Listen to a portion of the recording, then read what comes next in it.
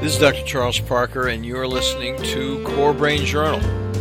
It's a place where I connect both fresh discoveries and interesting different perspectives from advanced mind science with the realities of real people and everyday life down on Main Street. Well, welcome aboard, folks. Dr. Charles Parker here one more time with this episode's going to be very interesting, as they all are. I think I can't say that emphatically enough each time because I'm interested in the people we're talking to, and I know you will be too. So this gentleman, Sam Shelley, has had a very interesting tour with medicine that did not work, and he's come up with a lot of interesting solutions and a program that is associated. He calls it Head Trash Anonymous. I think you can get the drift of where we're going with that, because he doesn't want trash in his head, and he doesn't want us to have trash in our head, and he's going to tell us all about it. Welcome aboard, Sam. Appreciate you coming. Thank you for having me, Dr. Parker. It's really a pleasure to be here with you today. Well, it's going to be fun. So, first of all, we're going to just do a brief couple remarks from our sponsors, and then we'll get into finding out exactly who you are. CBJ listeners already know how much we love the reality of data here at CBJ. And today we welcome our clinical friend and our new sponsor partner, Direct Health Access Laboratory. With over 3 million studies and deep peer-reviewed evidence, they are leaders of the experience with big picture of measuring, for example, methylation, cryptopyrrole, and copper challenges, all of which directly affect brain function.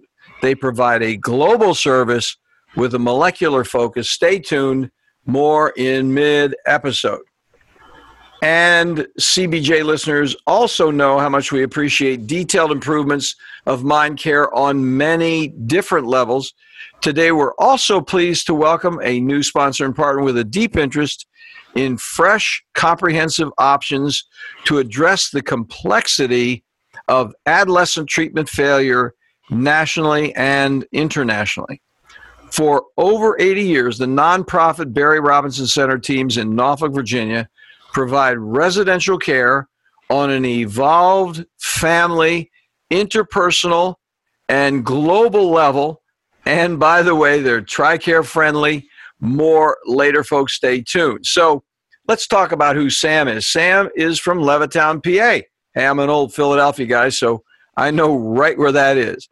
He's the founder of Head Trash Anonymous. He's an author and a minister of inspiration. He healed himself of, get this, multiple sclerosis, bipolar, and 3 other diseases, which you're going to hear about in a minute. His life was filled with pain and suffering. At the age of 6 years old, a van nearly took his life. As an adult, he was hospitalized several times due to suicidal tendencies as a bipolar person, and then he was diagnosed with multiple sclerosis that left him almost completely disabled. In addition, he had psoriasis, psoriatic arthritis, and get this, migraines. One day, things suddenly changed, and his health was miraculously restored, and it was through his efforts, which we're going to hear about in a moment. The healing could not be explained by his doctors.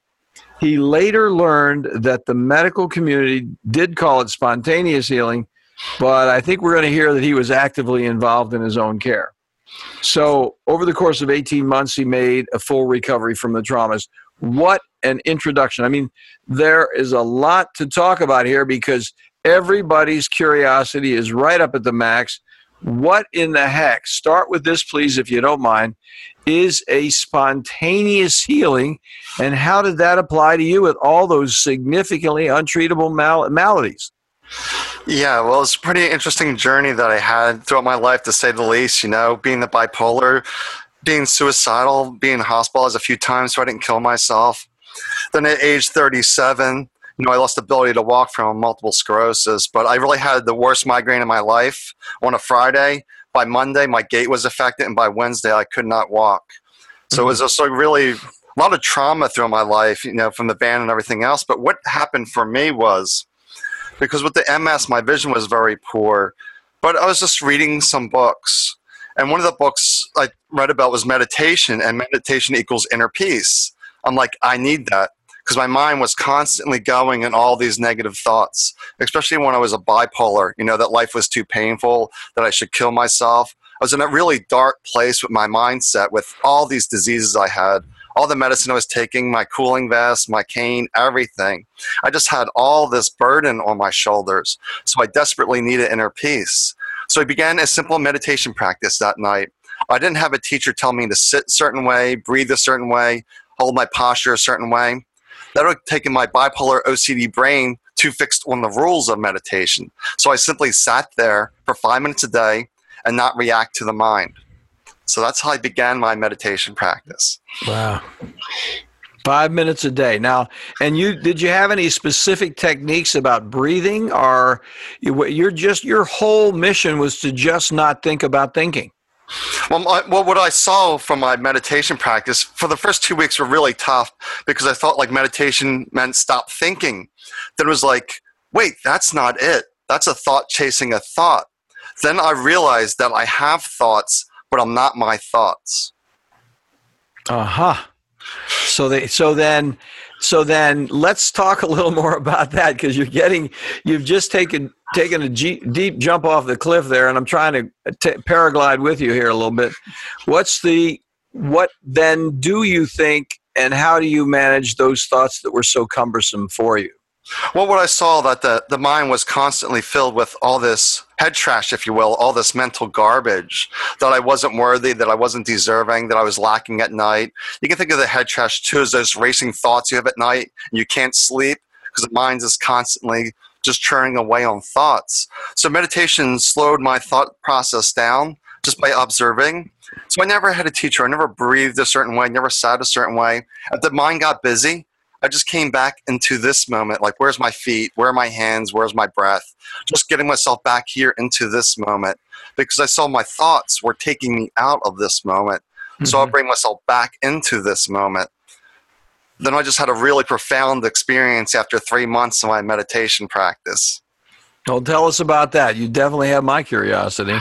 Yeah, so I had a very simple meditation practice. So it was 5 minutes the first month, and 5 minutes twice a day the second month. And by the third month, I was around 10 minutes twice a day. But one evening after meditation, I simply heard a voice say, "Perfect spirit." I'm like, that's it. My spirit is fine. It's simply the body that's damaged. And this came at the right point for me, because if I heard that voice any earlier in my journey, I would go to my psychiatrist and say, "Hey, doc, I'm going schizophrenic here." You're having a hallucination. Ouch. Yeah, so but I realized when I heard that voice, which I call my intuition now, my own intuition, my own insights, just reminding me that my spirit's fine. It's simply the flesh that is damaged. Then my mind got very quiet that night. Then I just sort of followed this intuitive voice on how to recover the body and the mind. That's interesting. So you then had when you say you followed the intuitive voice, did it say no, or yes? How did all that go? Well, the intuitive voice was very, very short and succinct. It would say things like, "Perfect spirit, do yoga, drink water, less caffeine, less TV." Just really short and sweet. There was no story behind it. Yeah. So then you did meditation, but you also did yoga then. Yes, because yoga was like really good for me. 6 months after starting yoga, I didn't need my cane anymore. My balance was coming back online. So for our listeners, we know there are different types of yoga. Did you have a specific type? Did you go into a yoga training? Did you do it from reading a book by yourself? I mean, that's what I did long ago. I was doing yoga for a long time. I don't do it now, but I got a book from, up there in Massachusetts on how to actually do yoga. And how did you do that? What happened? Well, I was like, okay, got the voice to do yoga. So I just drove by on my way to work. I just drove by a yoga studio, and I just had a knowing, there's your yoga studio. So I went there and I signed up. Did they have a particular?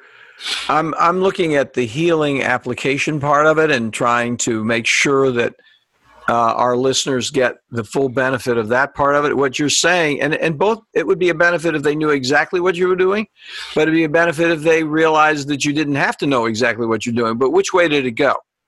Well, I had no clue what I was doing. I just simply trusted that was where I was supposed to be. And it was a very aggressive practice, a vinyasa flow practice. So initially when I began, I would tip and fall over quite a bit. But I just kept at it, and my balance got better and better and better. And by 6 months, no more cane. So I didn't really know what I was doing. I was just relying on the instructors for the props, the supports.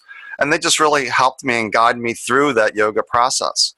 Well, Sam Shelley, how did you actually go? Did you go once a week, twice a week? What were you doing? I was doing like 3 to 4 times a week of yoga. Mm-hmm.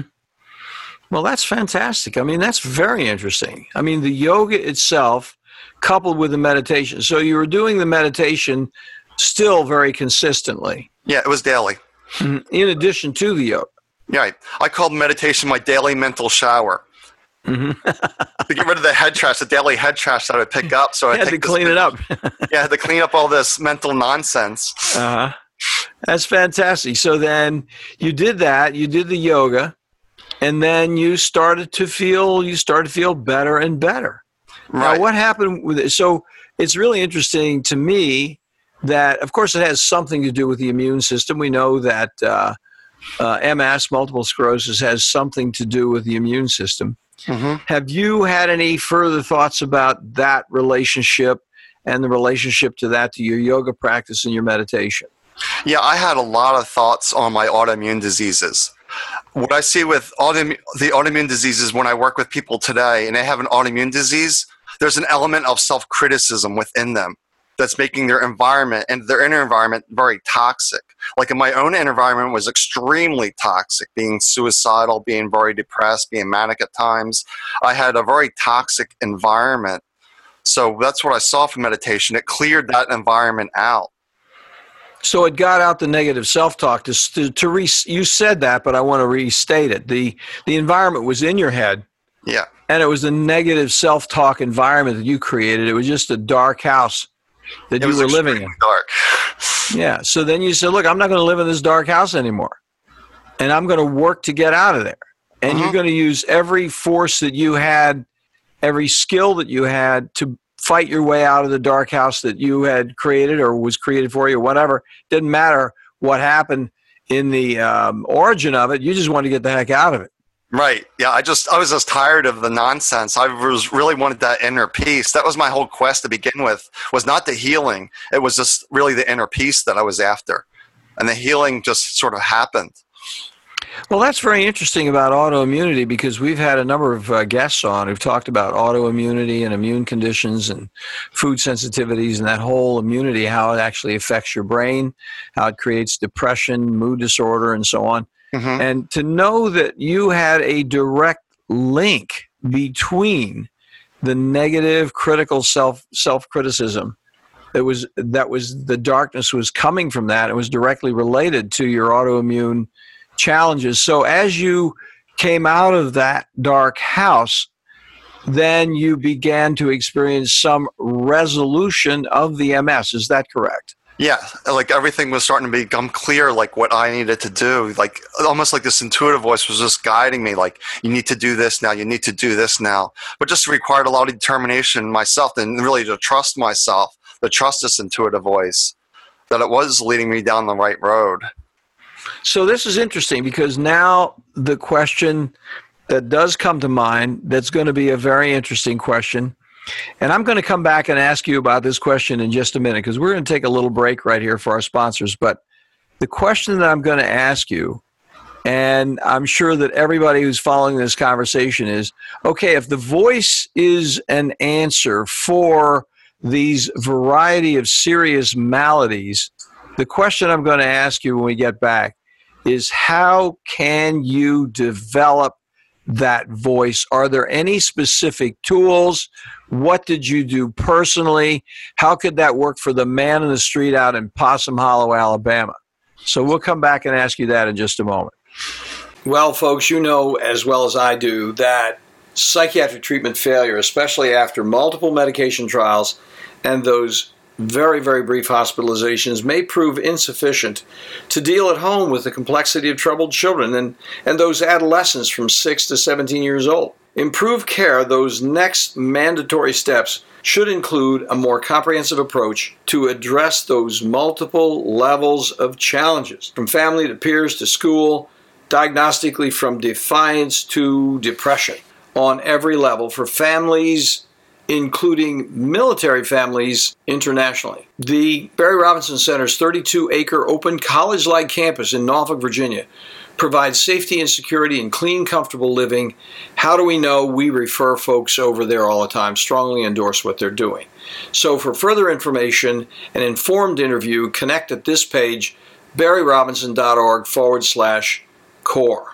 Well, you folks already know that here at Core Brain Journal, we're on a mission to introduce you to resources that make significant contributions to the investigation of those predictable mind science applications.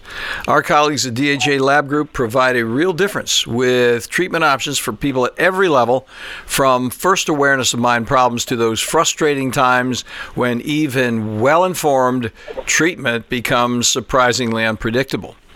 For my entire professional life, from psychoanalysis to brain scans, I've searched for, yes, improved predictability.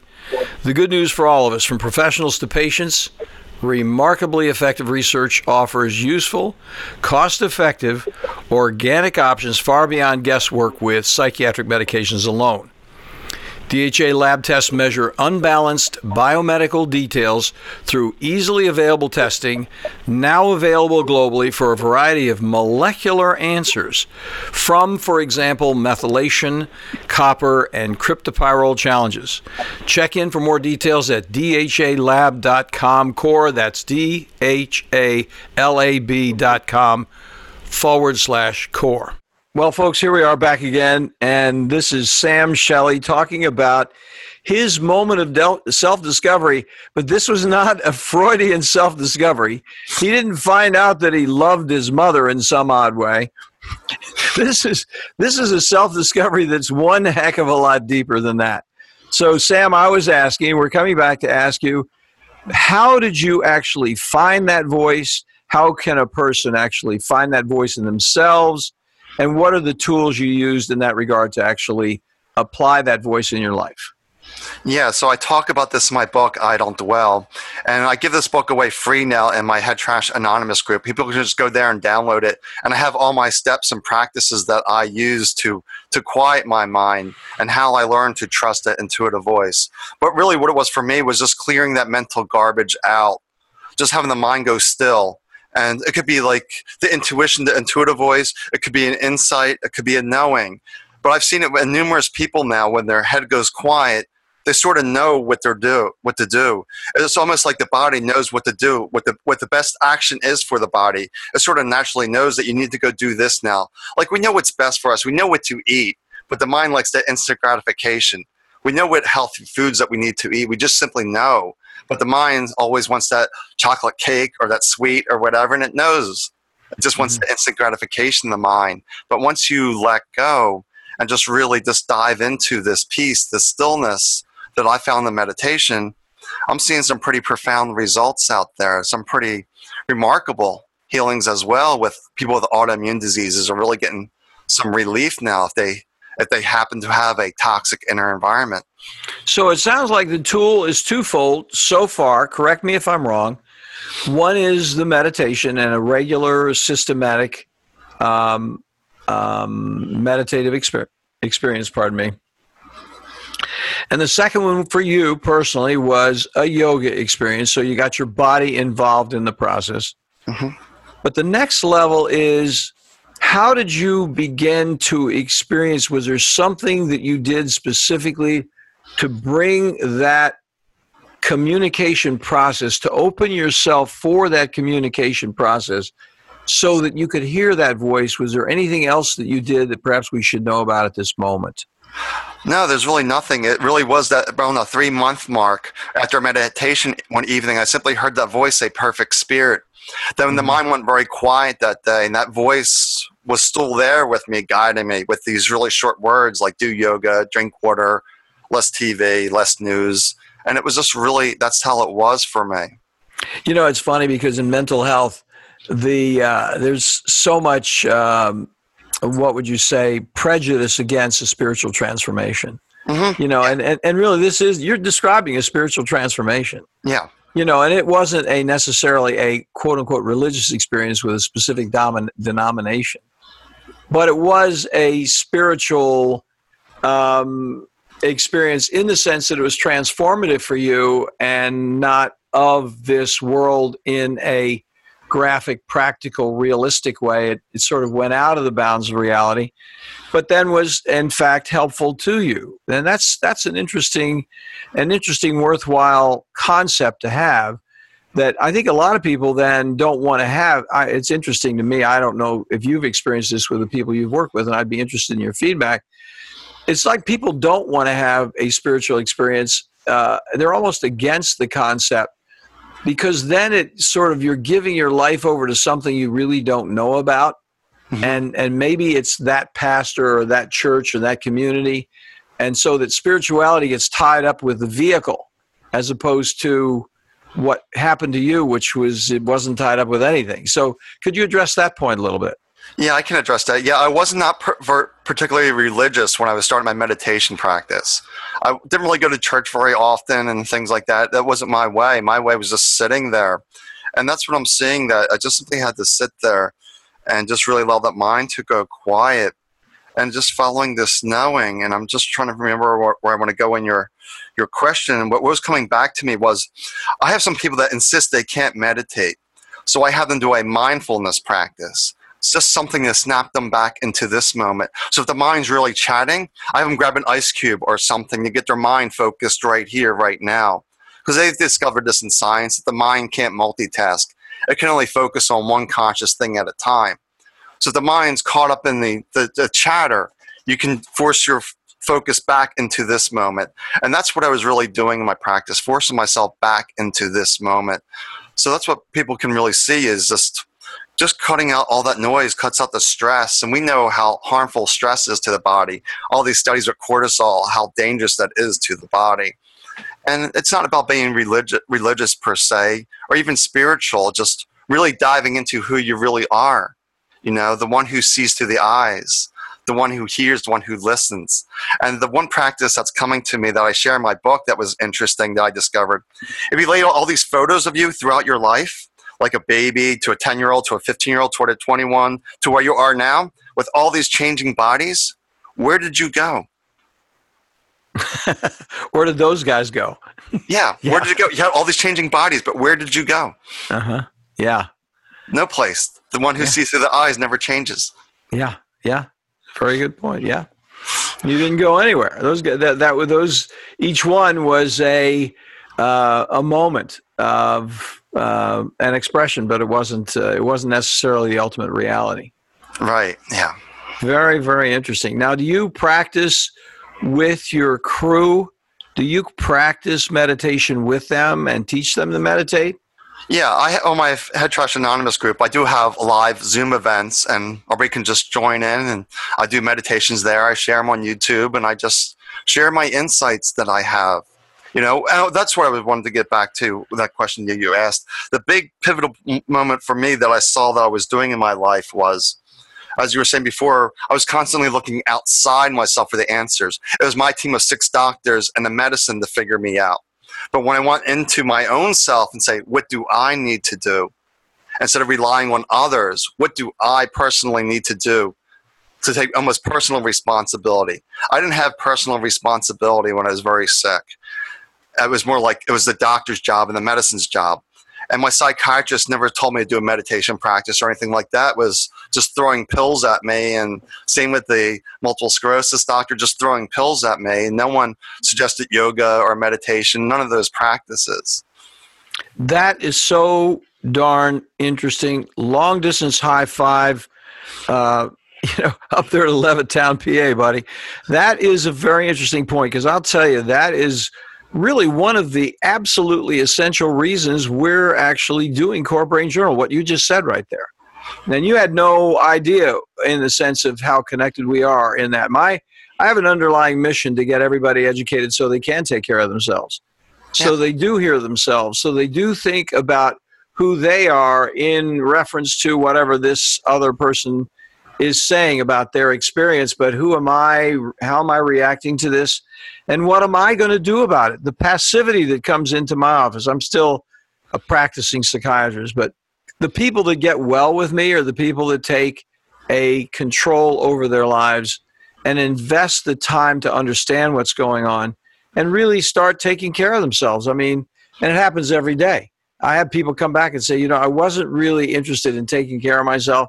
I just wanted it done for me, but somehow through pain and through, smacking my head against the metaphoric reality of whatever didn't work, now I'm interested in taking care of myself. And I think that's a very, very interesting point.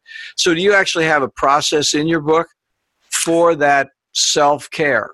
Yeah, I do share all the steps that I used. I only spent like 2 chapters talking about my own health journey, but the rest of the book was just talking about all the steps that I used and that people are using today. And I tell people, do the practices that resonate with you and get rid of the rest, because this is your journey. You know what's best for you.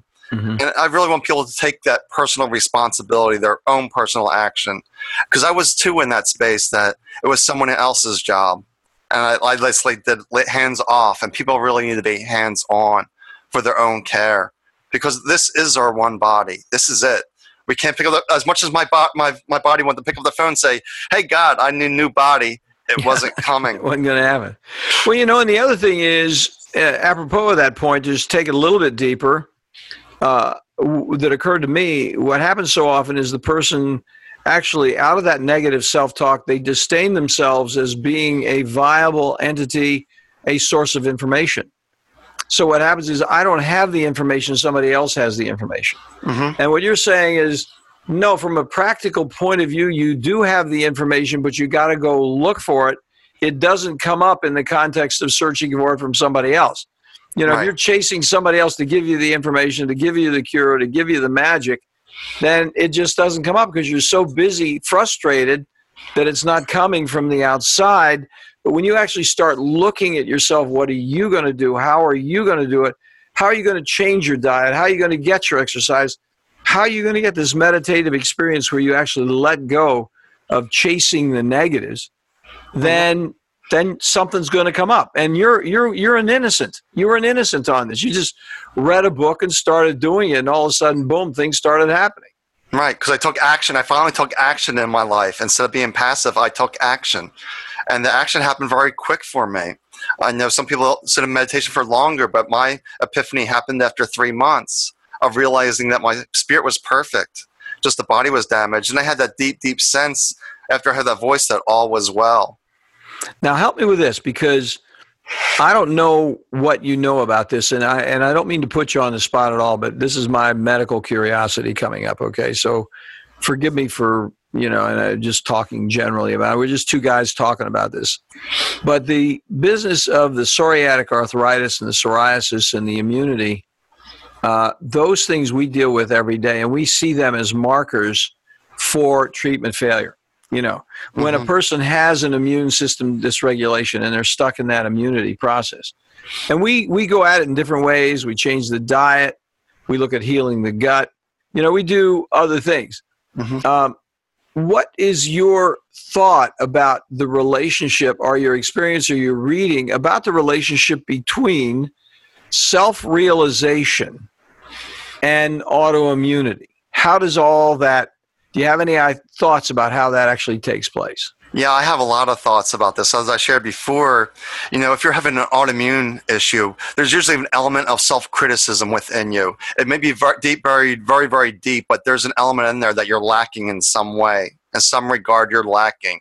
And everyone that I talk to, I never met somebody with an autoimmune disease that has an absolute love for themselves, an unconditional love for themselves. I simply have not seen anyone with an autoimmune disease that has unconditional love for themselves.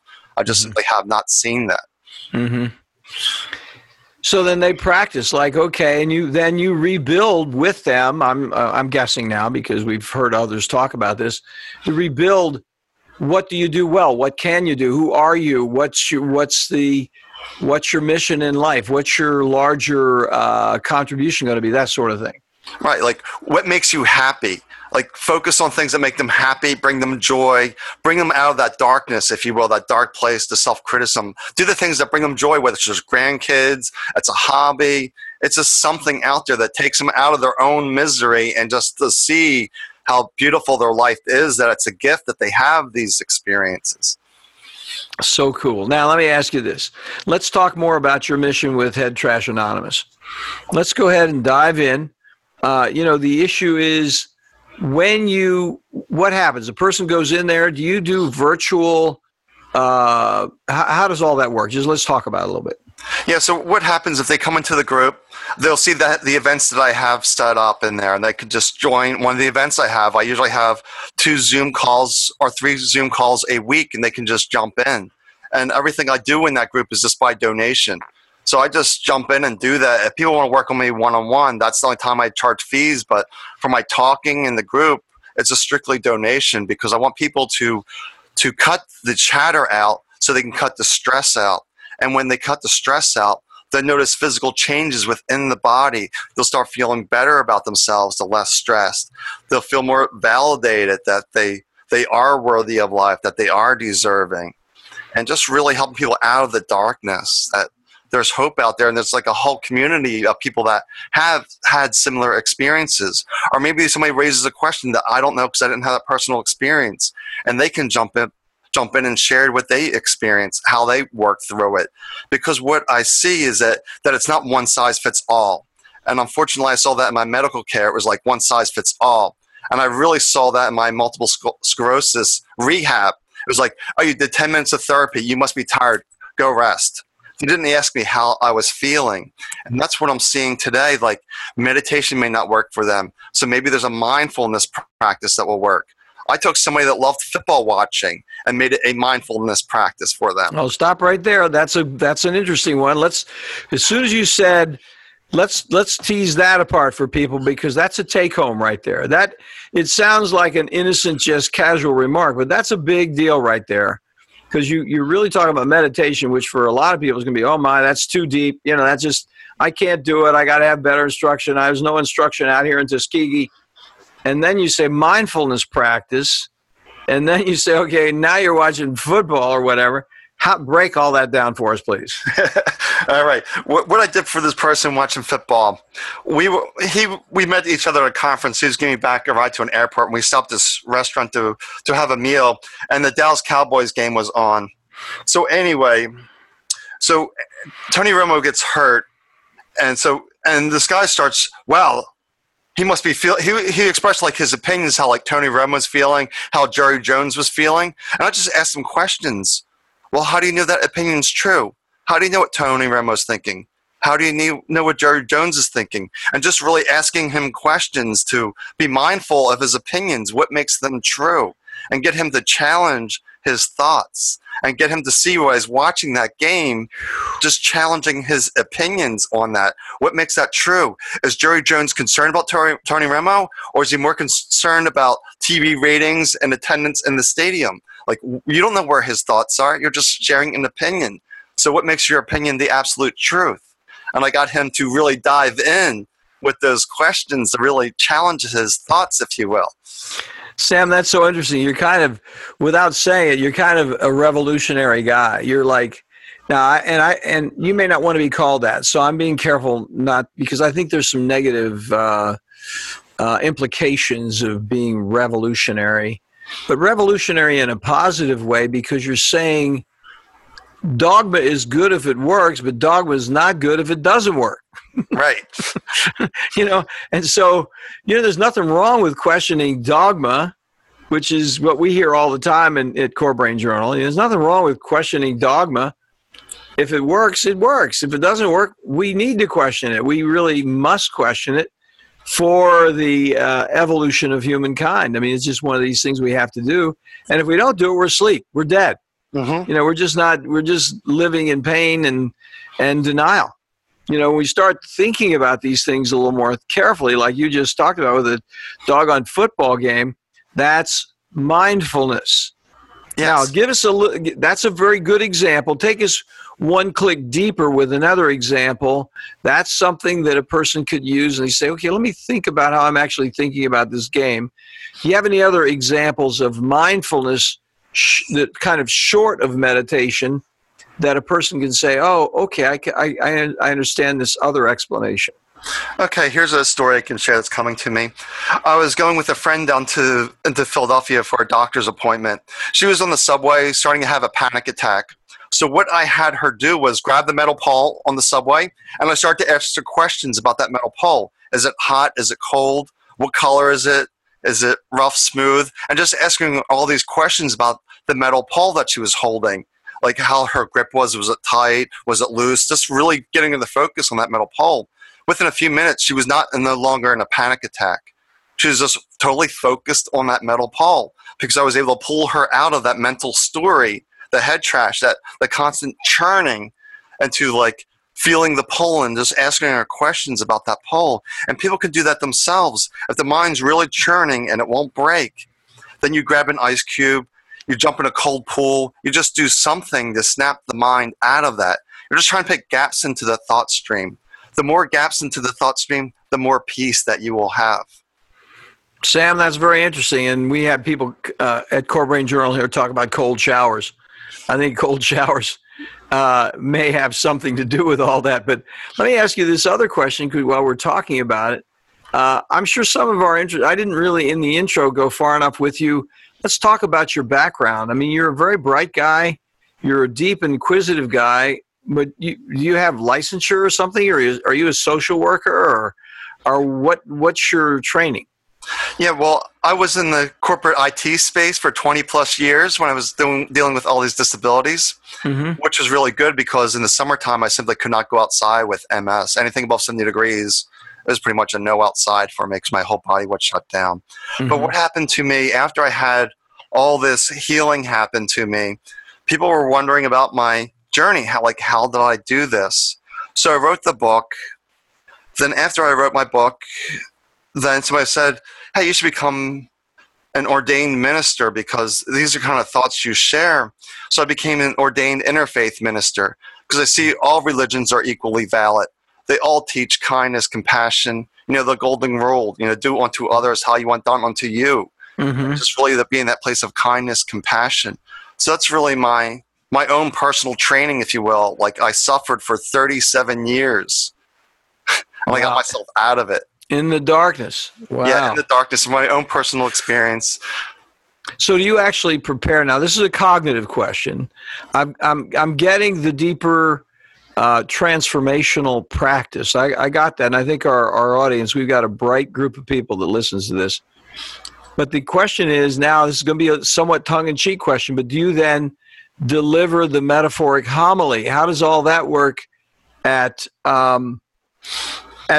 Head Trash? Do you actually have moments where you talk about things in a kind of quasi-educational way, cognitively speaking? Well, what I do is I just talk to them and just see where they are, what their challenges are. Then the best I can explain my process is that I sort of go into a meditative state myself and allow my mind to go quiet and just what intuition arises within me for them. At that moment.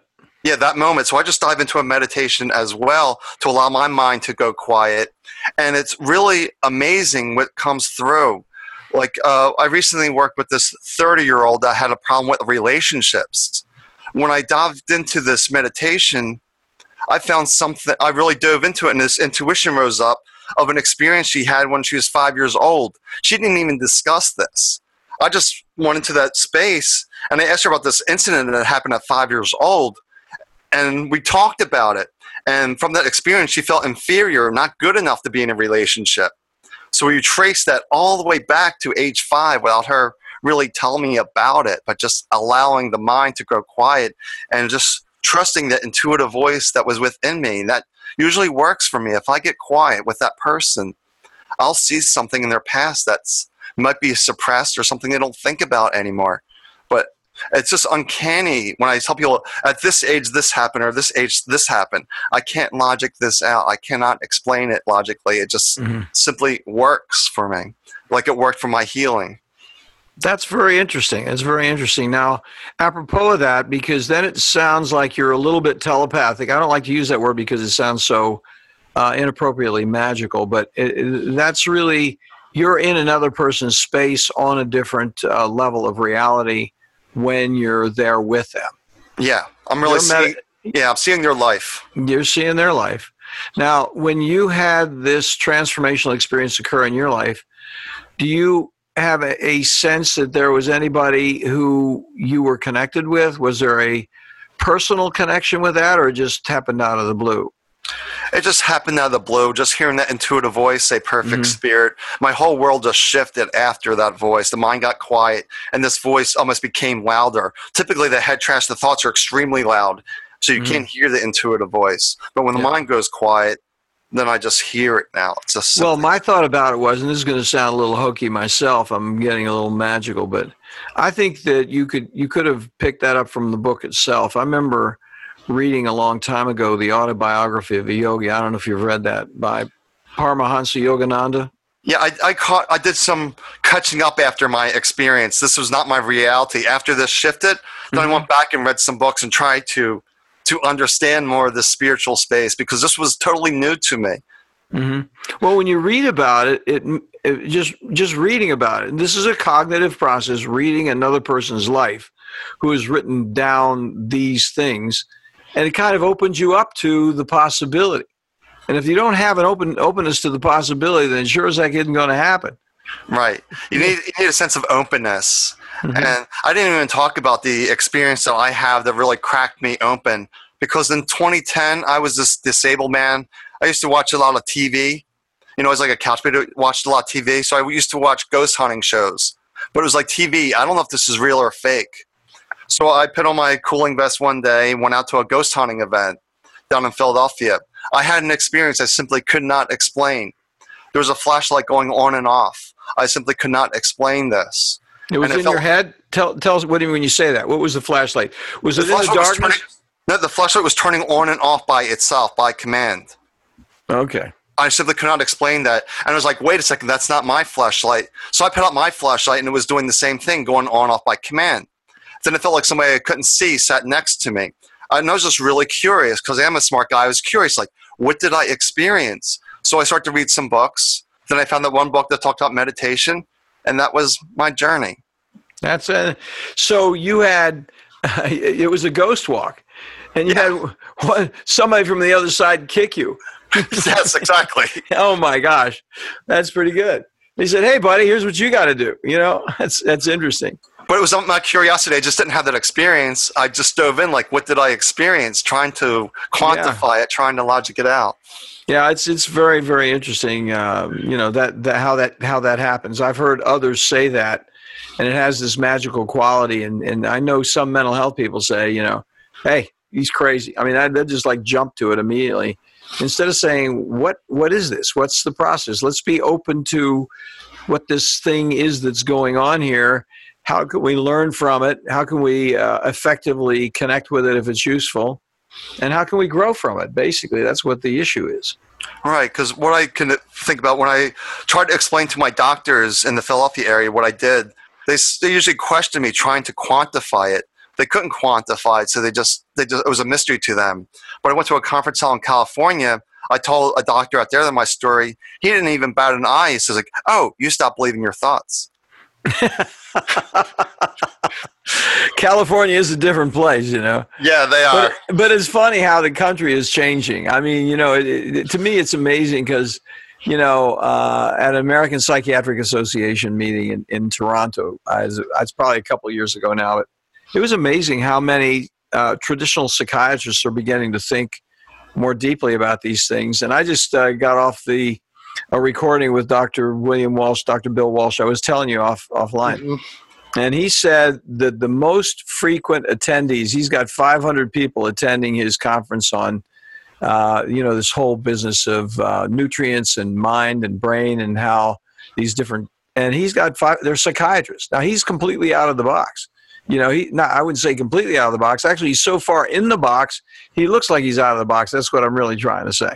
And that's kind of like you. You're so far in the box in terms of the depth of the way you're thinking about things. It looks like you're out of the box. But, Right. and so, I mean, there's that paradoxical way of thinking about these things that, it's almost like a fear. I don't want to go too deep because I'm going to be doing something wrong. I'm going to go out of the group think. And if I go out of the group think, it's going to be a wrong thing, and somebody's going to point their finger and tell me I'm stupid. Yeah, that's what I see too. The first step that I do for like people with depression, bipolar, don't take anything that other people say personally. They're just they're only relaying their own head trash to you. They're just projecting their own story. That's true. The mind also has its story, like, that's not for me. And you have to have a sense of openness, a sense of curiosity. Like, what's out there beyond these thoughts that I have? Just what's out there, and just being open to try new things. Like to me, like when I had multiple sclerosis and I always heard the voice say, do yoga, my logical mind would say, no, there's no way that you can do that. Just forget that. Put that out of your picture. But I did it anyway. I just trusted it, and I'm a completely different person today. It's fantastic. What a terrifically interesting interview, Sam. I really appreciate you taking the time with us. This was very, very useful. Now, listeners, we're going to have that with Sam's permission. I haven't really have you sign off on it, but can we do the book through a giveaway on the show notes here? Yeah, you can give that book away, because I give my e-book away for free on my Head Trash Anonymous. You can do it here. So I want the world to see, that there is a way out. I want to bring hope to those feeling hopeless, because I was hopeless for 38 years. Wow. It's funny because at least you were alive enough to know you were hopeless. I mean, right. I see folks that have no idea that that's what's going on, and you can't crack them out of it. They're like, this is the way it actually is. I'm like, no, it isn't. But yes, and they'll argue with you to say, no, it's got to be hopeless. I mean, so it goes on and on. But anyway, thank you so much for sharing your ideas and thoughts. It's been very entertaining. I mean, I think my original thought was, oh my gosh, this might be a little spooky for our audience. But I think when you come down to it, I think people are really looking at options and ways to think about it. And I think your humility and your good humor and your whole ability to laugh at the situation as well as see the seriousness of it is really a transformational even in the conversation. It's very, very appealing. Yeah, because I've been in that really dark place of being suicidal and being hospitalized for being suicidal. So there's a gentleness that has to come, that people are really in this darkness. They're really suffering. And you just can't say, hey, your thoughts are nonsense. You have to sort of ease into that to really explore and examine, as I'm sure you see quite a bit in your work, that you just can't just dive into that darkness so quick. Well, I like the fact that you've given us a way out. You've opened a door that really isn't open most of the time. Yeah. It's tied to some other doors that we've been opening here at Core Brain Journal. We've had some really good people talking about the way people think and mindfulness and even mindful parenting and meditation. So it's really added to the conversation. We really appreciate your coming on. Thank you so much. Thank you, Dr. Parker. I really enjoyed talking with you. It's really nice to see doctors in your space. Thank you so much. You have a great day, buddy. All right, take care. Thanks for listening to Core Brain Journal. We're working every day behind the scenes to bring you reports that connect research benches with those street trenches. Here we share the complexity of mind science because, as you know, details really do matter. One of the most pervasive, misunderstood challenges is how commonplace medications, like those written for ADHD, are used so regularly without clear guidelines. If you think you'd like more specifics, take a minute to download my 2-page PDF packed with video links and references on the absolute essentials of how to start ADHD medications. They're easily available at corebrainjournal.com/start. Thanks for listening. Do connect and stay tuned. Together we can make a difference.